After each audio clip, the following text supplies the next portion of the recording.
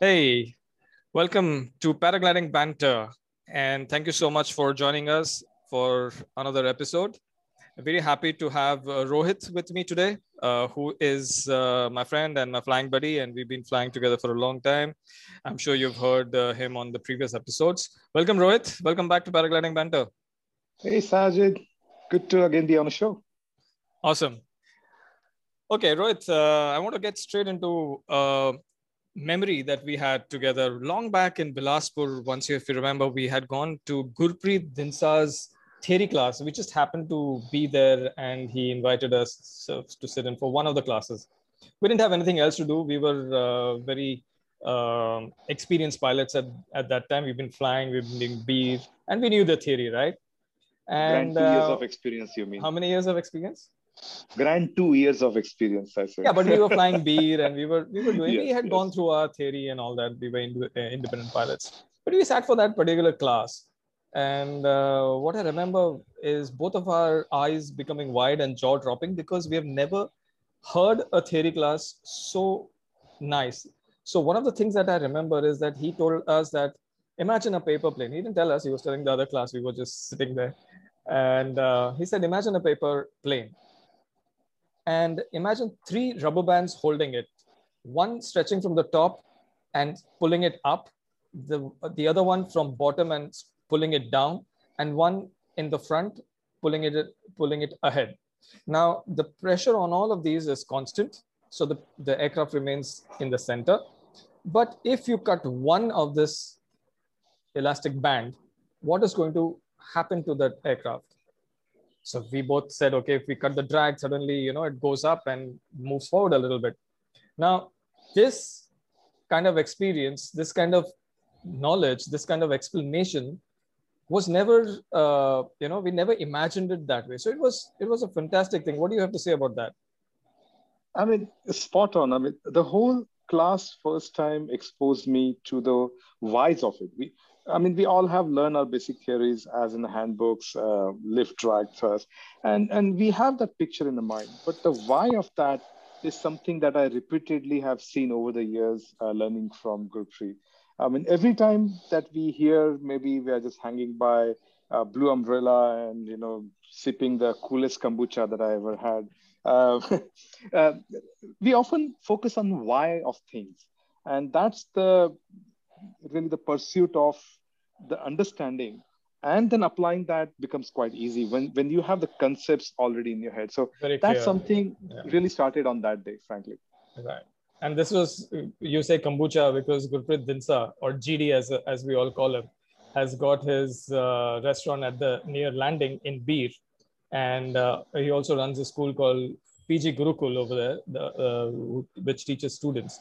And yes, if you ever go to Beer, please have a glass of kombucha that he makes over there. Why don't we do one thing? Why don't we call this person who has been flying since 1993? He started with a sailplane and then started paragliding in 1995.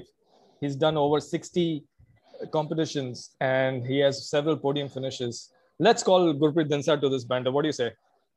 Let's get the man. Hey, Gurpreet, welcome to Paragliding Banter. You have Rohit and me here today. Hi, Hi, JD. Sajid, Rohit. Yeah, my pleasure to be here again. We were just Thank you talking very about much. the kombucha. That's kind of you. The uh, kombucha remembers you too, I'm sure. well, to Well, tell, yeah, go ahead, GD. I say it's alive after all. Correct. So, just to put this in perspective, Rohit has just come back from Beer. He was there for a few days. I couldn't manage it this time. And you had a good, there has been some flying experiences over there this season, this spring season, which we want to talk about. But first thing, we want to talk about an incident that we both experienced. Rohit, do you want to talk about that? So overall, I mean, we have been hanging with Gurpreet, learning probably the finer details and intricacies of flying. But how Gurpreet, as a teacher to some of the young pilots learning from P1 to P3, there's a very interesting incident that I remember. October time, be full, before all the COVID shutdown, of course. At any point in time, there are like 100 plus, 150 plus pilots taking off. And all this is smelly Gurpreet. I mean, I landed early, packing, and I could hear Gurpreet guiding someone. Throughout the guiding course, he moved from Red Temple to Dam Ridge, and from there to Big Face, which is one of the most, I would say, big or the most uh, super thermals up there. And in the middle of that thermaling, Gurpreet just radios the person saying that, yeah, you look good. You have been doing absolutely bang on. And I think it's time to cut the umbilical cord. And I'm going to switch off my radio. You are doing fine. Just enjoy, be safe, and see you at landing. And he really switches off the radio. So that tells me. So very the interesting student was incident. flying under his guidance, and he went all the way from the takeoff and reached Big Face. And then he saw the flying style, and it was his student. And he just said, you're good. And he just cut off the radio. Seriously, and that strike me the kind of confidence as an instructor now he has in his student, really understanding the core concepts, applying them. He could see his probably the finer details, how he's handling falling out of an entry from the thermals, the pitch roll. When he's definitely at certain level, he as an instructor was so confident that he could say, you know what, you're done. Right now we are ready to start being an independent pilot. And that was a very, very, very interesting experience for me to watch as somebody who has been flying around. So Gurpreet, the question that we both have then is, where does this confidence come from, and how do you let go a student? So we really want to know that. That's just amazing. There's a follow-up question on that, so that's the reason we picked this up. First of all, I would say that I'm touched by the depth of the observation, and even I didn't put it in such words as you guys are putting it. I think the main difference here in this particular case you were talking about, or you're about teaching thermaling and cross country, is that I do not guide people. I teach them how to do thermaling. I teach them how to do distance by themselves. So there's a difference. If you're guiding, you're making other person dependent on you. And when you're teaching cross country, so I do not think guiding is teaching cross country. It's okay, leading by example, but enabling a person to do something by themselves takes a little bit more than just guiding, I think. There are a lot of concepts to be taught. The whole model of a thermal, like we have gone over some thermaling lectures with flying stories with you also, we had some discussion. So it's same things that I did covered in flying stories, particularly the same things I teach, but over multiple lectures. And I not only teach them, I see the student execute them. And I know that when they're doing all the individual skills right, then they can make the composite also pretty nicely. And I guide them a little bit so that they can put these different skills or concepts together. And then even on that day, you might have heard me switch it off, and the student might have heard me, thought that it's switched off, but I'm very sure it was switched on pretty much soon after, just to keep an eye on it. Yeah, that I did see that you did turn it back on, but to give somebody that confidence in you. And I also have seen you once at the takeoff in Bir, where you've told a student, like, listen, you're doing very well. You've given the motivation. And you've also told the student, listen, just follow this, what you've been doing. You've been doing right. Now I want you to report back to me from 4 ridges away. That's a confidence. Of course, you're keeping an eye on them. You have the radio on. But, the reason why we're asking you this is it's all about confidence. It's all about knowing what you're doing, right? Yeah, it's I have a system and I have steps, and if I execute them thoroughly, then I have the confidence of the student also. It's two-way street. So I execute them, I try to teach that way, student follows it. And if both happens, then I have the confidence in my system to kick my students out. Actually, I generally tell people that I kick my students out. I don't keep them in school. You'll always see fresh students in my school. You won't see old students hanging around much. To the extent that I'm like angry duck chasing the chicks away. I'm sometimes I'm rude with them and I ask them to fly on their own. Some understand a few years later. But yeah, I get them to cut the cord and go away and fly on their own. Yeah. So what would you say is needed? What do you see in your students that they've achieved? Because this is applicable to people who are just out of the school, who are flying, who have been flying different sites. We'll come to Beer flying in a bit. But what is it that you see? What does that person see in himself that they need to know, okay, I am confident enough?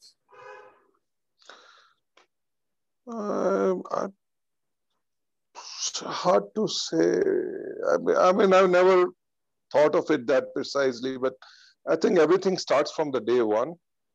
I believe that when it's P1, P2, I'm teaching them how to take off and land, then I should be teaching them how to take off and land. I should not be enabling their takeoff and then enabling their landing by remote control.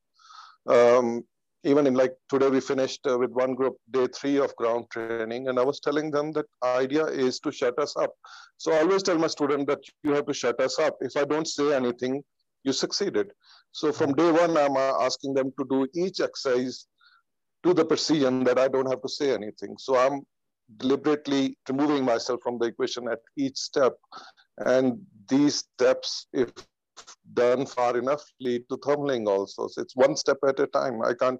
It's not one thing. It's not just about thumb skills only. It's from the day one. That's a very valid point. That's a very good point, actually. I never thought about it that way. If you can make your instructor shut up, that means you're doing things right. And exactly. it's about knowing why, like Rohit put it. Yeah, this sentence is repeated in my school almost every day. This is what we tell students, that their target is to shut the instructor up each day. Okay. Rohit, you want to add anything to that? No. I think that's what I've seen. So what I'm going to lead that is now so many students coming in spring season, and there are a lot of equations other than takeoff, landing, cross country. There's a lot about weather, a lot about understanding the days. So my question is, if let's say it's not your student, but you new student coming in B, what would you ask those pilots to be confident about, or how to identify if they need to work on something before they can keep them flying safely in the mountains here? That's a very big question, actually, or like so this is a small question with very big answer.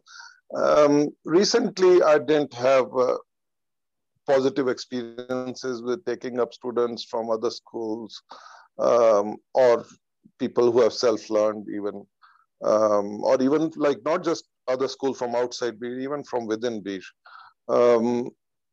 Reason is same, like my system is so much different. Like I said, each day I ask them to shut us up. So I qualify a student when they have reached that level in each step. So like when somebody says that they want to come in for learning tumbling, then I expect them to cover all the P3. They should have good takeoffs, that is P2, good landing, good pre-flight checks, good preparation, confident preparation, not going over same thing over and over again, some at least basic evaluation of weather and wind, and pitch control, understanding of deflations, and then I can teach them thermaling. I'm just going over like broader things. I don't know. Right. So my problem is when students come, and I don't blame them. They've been given, let's say, P3 certificate, so they think like, okay, tumbling is next, so they want to enroll for tumbling. My problem is, where do I start with these students? And how do I convince them that they need to go back and improve on certain things without disrespecting the schools that they come from or the systems they come from, or to make them feel bad about it. Because see, for a new person who doesn't know me very well, just coming to my school and me asking them like, oh, I need to improve your takeoff skills. And they feel like I'm trying to charge them again for something they have already learned. And that becomes a little tedious. So my idea with these kind of thing is that I think it's nowadays I'm doing with all the students is I try to send them away first, once, maybe twice. And if they still insist and they trust or they think highly enough of my teaching method, then they're willing to make the sacrifice of their self evaluation or their dignity and humble down enough to take some rebuke from me and some harsh treatment also that comes with learning. When I see that kind of, what do you call it? Like Shagirdi spirit is the nearest word I can find. Or the sense of willingness. Yeah, willingness to humble down and learn. You know, you have to, like they say, you have to raise your hand palm upwards to receive something. Right. You have to humble down, right? So it's not just about like me, because to correct them, I need that kind of thing. If they are going to be skeptic, there's no way I can change the system. And honestly, they come from systems where they've just been treated very honorably. They've been treating like clients, and I don't treat them like clients. I treat them like students, and that creates a big problem sometimes. They're used to being served by their sirs. So that is not going to happen in PG Gurukul. So that message should be out there very clearly, that it's a totally teaching environment, and I will decide where they start from. They can't dictate that they come here for Thermaling, so they will go straight from Thermaling. Maybe I bring them down to ground training again or something. So if somebody wants to correct their system and then grow, then I can work with them. Yeah. So, but otherwise, so if you, I need to put in something over here of a personal experience. When Rohit and I came to see you in Bilaspur many years ago, you said welcome, and then the first thing that you said is, I know you guys are flying because we told you we've been flying for some time, and you said I want to see a clean takeoff and I want to see a clean landing with a good approach. And Rohit and I were looking at each other and saying that we've been flying beer, dude. What's with this? And we've been flying in Kamshet. We've been flying for so long now. I mean, 2 or 3 years, but still. And we said, okay, so we need to show a clean takeoff and a clean landing. And I remember taking off in Bilaspur, and Jyoti was there. And Jyoti, I got the glider up and I was kiting it on Bilaspur, and he just looked at me. He said, "Why aren't you going?" I said, "I'm going." And then you said, then he radioed back to you. He said, "GD, we have something to say about this pilot." And you asked him only one question: is it positive or negative? He said positive. He said, "Okay, that we'll discuss later on." And that was it. And I had to request permission from you on the flight down. Is it all right if I do some wingovers? And you said, if you know to do wingovers, that's up to you. But I want to see a clean landing. So I understand how strict you are. Rohit, do you remember that? I think we were also doing a qualification. And first line when we met him, he said, it's in Hindi. Let me take that. Koi bhai bandaki nahi chalegi. I'm going to be very strict with your qualification and evaluation, which has been the case. So we have got a taste of what you're saying, GD, is what we were trying to tell you. And believe me, I'm if anything, I'm only harsher than before. Oh God. Okay. Anyways, you've let out now after this episode airs, you have let out your secret that people have to come to you for more than 2 times to get enrolled. So now you might want to change your criteria. Well, it's not about times; it's about the spirit. I understand. So all right. So, GD, the reason why we've been asking you these questions and talking about your style of training is just to form a base to our major important question that we have. This season in Beer, there are a lot of new pilots who have come. I won't say new pilots, but I would say people who have flown one season before, maybe in October, maybe there was a pandemic gap in 2020. Not much happened there.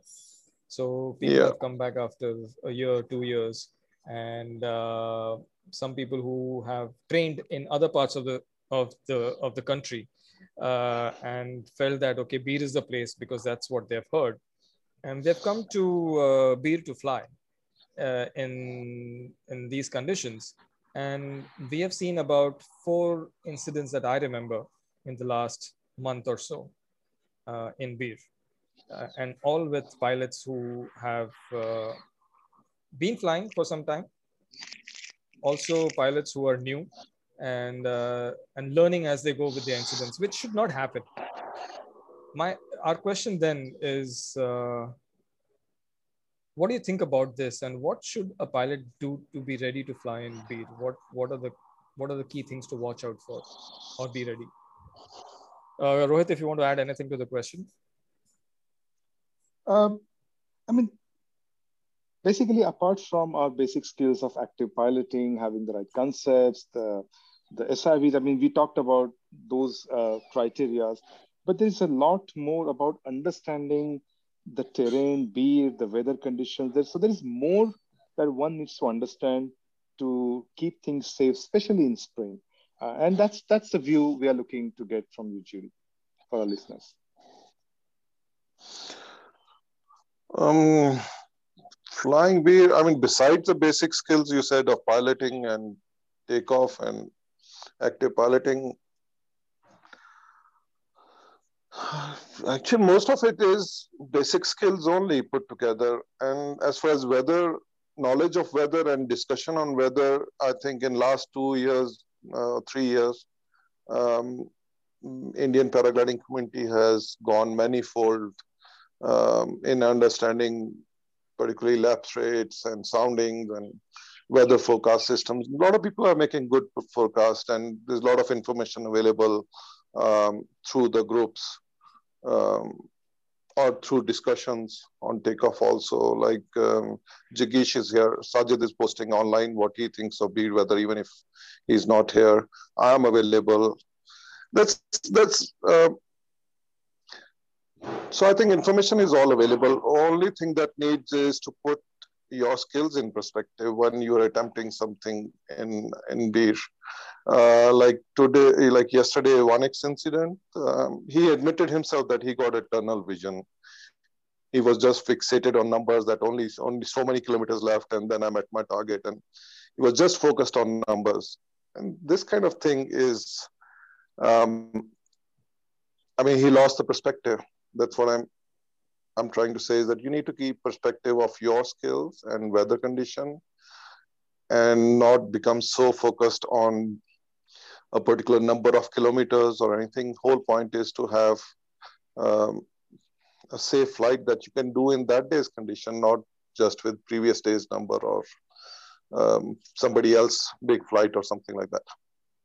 And that too, without taking names, he's a fantastic pilot. He's a good pilot. He's flown with us. He's part of a group. And only reason I've taken name is that I think he won't mind that you're using him as example. Yeah, he has a good sense of humor. So yeah, he became a celebrity yesterday. Yeah, for sure. People asked him for an autograph because of the incident that he had. He actually landed on a tree because the weather became strong, the wind became strong, and he was safe. Nothing happened to him. It's just that an experienced pilot could also get tunnel vision, like you explained. So Beer could be not a same condition that you are where you learn flying, whichever part of the country that you learn flying. But Beer is a different beast altogether. And even like say spring in Beer this year is not the same Beer spring as previous 3 years. This much harsher spring we are having this year, so it's not the same. It's same mountain, but the conditions are so much different this year. Right. And one of the important things which I have been harping on most of the episodes that I've been doing on Paragliding Banter is about the community. Like we form a community here in Kamshet where we regularly fly, but the same people also fly in Bir. And I was very happy when recently last week we had a call of all the people coming together and saying that, guys, hold up, we are seeing too many incidents happening. But that time I think we had 3 incidents, and the community said, let's have an informal meeting. And they all sat down. I joined through Zoom, and a few others. I mean, you, GD, you also were there on Zoom, and we did discuss on what this could be for newer pilots and what they should fly. We had a little chat, and I think that's also very important. Pilots could come and speak to senior pilots or people like yourself who are always available for discussion. Yeah, What do you think about that? that's what I would like to clarify here is that even if I say no to taking somebody for thumling that year, or people think that I run a school, I want to convey here that I am available still for any kind of advice, any kind of discussion. As a co-pilot, I'm not just a school owner. Though I make my living from teaching, it doesn't mean that I'm not going to charge for every question I answer or anything. I always been and always will be available for any kind of questions. Or as a co-pilot, I mean, as a co-flyer, it's not always commercial for me. That's right. That I agree, because I remember coming to you last October, very pissed off with myself, and coming and speaking to you, and you had a little chat with me. You probably didn't know why I was there, and I explained to you why I was there. And I said, no, just try this, you'll be fine. I mean, that was a lot of motivation that I needed, and that was something that sometimes you need to go and you have a little chat. You could be down that day. I see so many pilots, for example, let's take the example of Viz. Rohit and I were talking, and we've noticed a few things. Although knowing him for so long, we've just noticed a few things, that he chooses the day, he chooses the people that he goes up with, he chooses the discussion that he wants. He probably doesn't hang too much with me, because then he doesn't want to hear me talk about the things that I talk about, like, this happened, that happened, So it's important to have the right frame of mind, and a little chat could clear a lot of things. Rohit? It's very individual. I believe for a guy like me, it's the why is very important for me to move on. And some certain pilots can just quickly move on, saying that, yep, that was the situation, I handle it. And for them, it's the next big adventure. So I think there is a different way of coping with the stress, also with the flying, or understanding or improving our understanding as we go. And I've always found GD, I mean, you just have to hang around the blue umbrella. There are very good pilots, very experienced pilot, and you have some doubts, you have live comparison of the same day. There's a tremendous learning that happens just by hanging around. So just for clarification, Blue Umbrella is a cafe run by GD, and that's where everyone hangs out. And you're right. Sorry, go on, Rohit. Yeah, that's what I'm saying. Don't keep things within you. Even the shortest doubt, whatever it may sound stupid, don't be shy to ask it. You'll find everyone around the table will jump on to explain.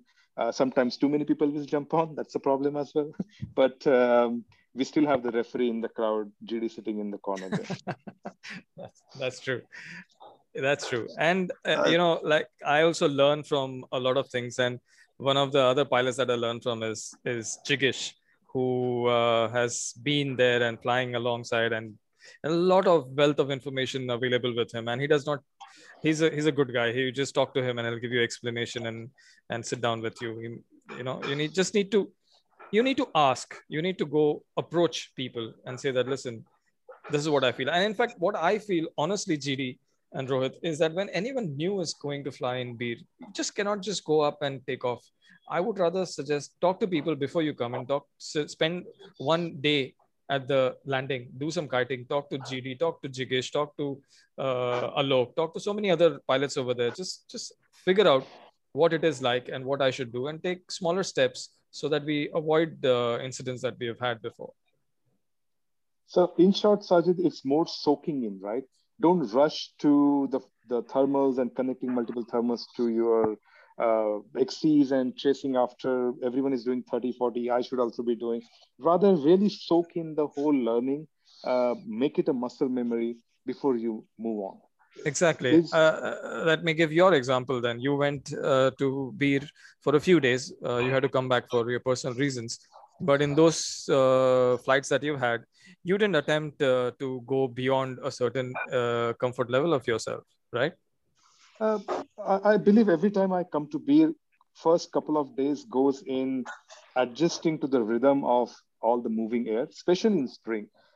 Even though I've been many times in beer October, reasonably simpler.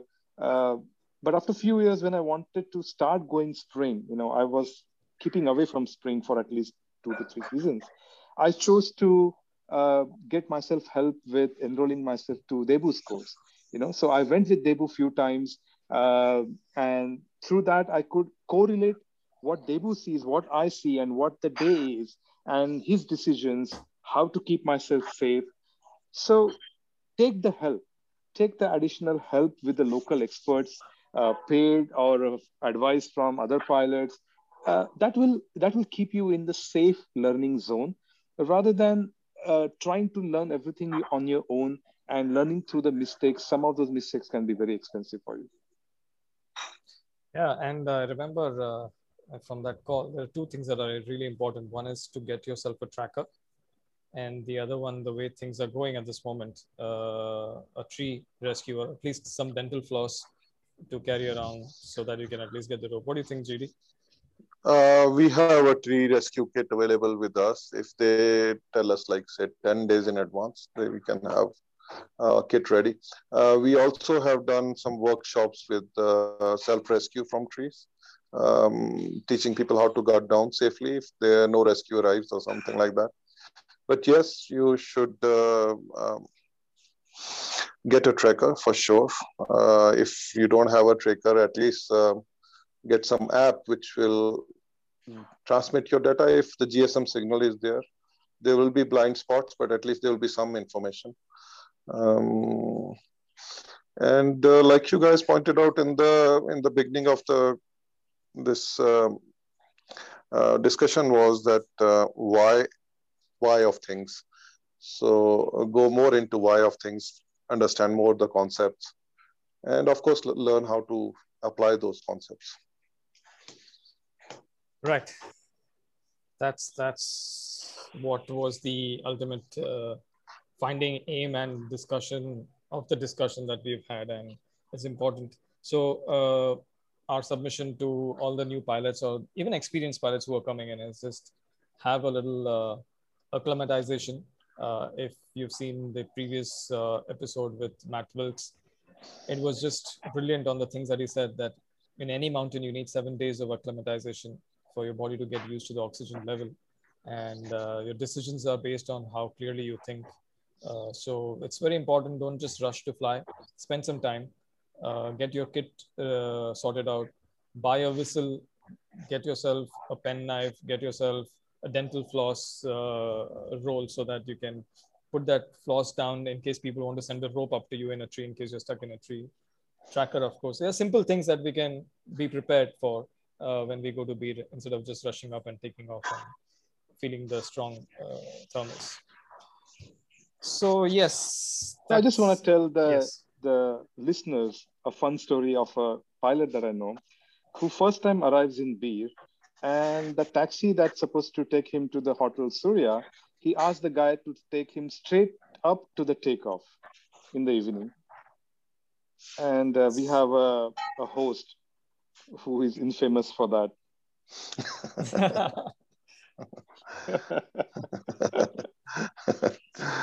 that was not me, but I remember the first time I came into be, this was exactly what happened, and I kept the bags, and they said, "Come on, get in." And I was like, "Where?" Take off. I said, "Really?" They said, "Yeah, come on, get into the cab." So I was like, "Okay." I took my glider, got into the cab. We went up, and I remember standing at the takeoff over there in the evening and asking, "Where's the landing?" And they kept pointing out. I said, that's the landing. I said, where? I can't see the landing. He said, there. And I just couldn't see it for a long time because I had never, I had never flown that high before. I had not been to 2,400 meters before in my life. And I just couldn't believe that this is a takeoff. So it was very daunting, but yeah, you're right. You need to, these things. So you admit that was you? No, it was not me. Actually, yeah. You have to believe Rohit to come up with these stories, man. Name of the show is Paragliding Banter, man. Come on. I can't let you that easy. So Sajid had a full 7 minutes of acclimatization. Yeah, full 7 minutes. And I remember going up in the camera like, wow, this is so high. I've never flown so high before. It was crazy. It was luckily a top to bottom flight. But yeah, so Beer is a different ball game altogether. But how's it looking, GD, today? Is it going to be better in the next few days? You got one more month of flying? Let's see. Next 3 days don't look so good, but then maybe. Okay. So most of our listeners now are rest of the world, which means 55% of our audience is from out of India, mostly US, Australia, Spain, UK, Germany, Canada, UAE, Qatar, Bahrain, lots of places. So I'm sure they've been wanting to come to Beer because last year and a half they've unable to travel. So as soon as travel opens up, I'm sure a lot of people would come in. Maybe you can arrange some Russian subtitles. Will make it more popular. Yeah, why not? Yeah, we are really missing all the international pilots here in Beer and in India. And so whenever it opens up, GD is there. You can contact him. There are a lot of other people if you want to connect with him. And his school's name is PG Gurukul. Or you can write to me on email sajid@gmail.com, and we'll connect you guys if you need any local help, local information, local flying information. We're always here for you. And we're also here for the pilots who are coming from any part of the country in India. Get in touch with us. Get in touch with anybody in Beer who's been a regular flyer. You can always head on to Blue Umbrella, which is the cafe next to the landing, and you'll find Gurpreet over there. You can also enroll for courses over there at PG Gurukul. There are other pilots in Beer. There's Jigish, who's extremely a good flyer, a good pilot, and a lot of wealth of information with him. Sajid, he also started guiding now under paraguide.in is his. Yes. Link. Yes. Yeah. I just spoke to him, and we are going to do an episode together also on that. Super. So that's all there, guys. So feel free to connect, and we'll be happy to help. I want to acknowledge Sachit over here. Sachit, who everybody knows is also available at Camp 360, and he has just redone the artwork for Paragliding Banter. So the new artwork that you see on the logo is done by Sachin. Sachin, a lot of thanks to you, my friend, for organizing this and helping us spread love and knowledge in the community. All right, GD, Rohit, thank you very much for being on the show. GD, this is the second time you're here. Your first episode was very popular, and a lot of plays happened on that. So thank you so much for taking out the time and being on this. Rohit, my friend, when are we flying again? Tomorrow? Why not? Tomorrow? we are in lockdown. All right, guys. Thank you so much. And thank you, Sajid. Thank you. And this year. Okay, bye Rohit. Bye, GD. Bye, guys. See you on another episode. Bye-bye.